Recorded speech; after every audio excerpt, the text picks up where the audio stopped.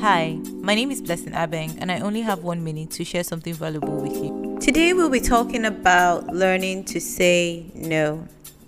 So, I've come to realize that this is one of the biggest problems a lot of people have when it comes to time management, when it comes to managing resources, when it comes to managing.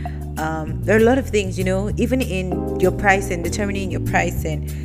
A lot of things are dependent on saying no and saying yes. So, how do you learn to say no? What kind of things should you say no to? Say no when you feel like you're not getting any kind of value from it. If it has to do with financial value, some sort of satisfaction, exposure, whatever you define as value at that point in time. If you don't feel like you're getting the right amount of value for it, say no. It's that simple. Just say no. It's a complete sentence, and you don't even owe anyone an explanation. Just no.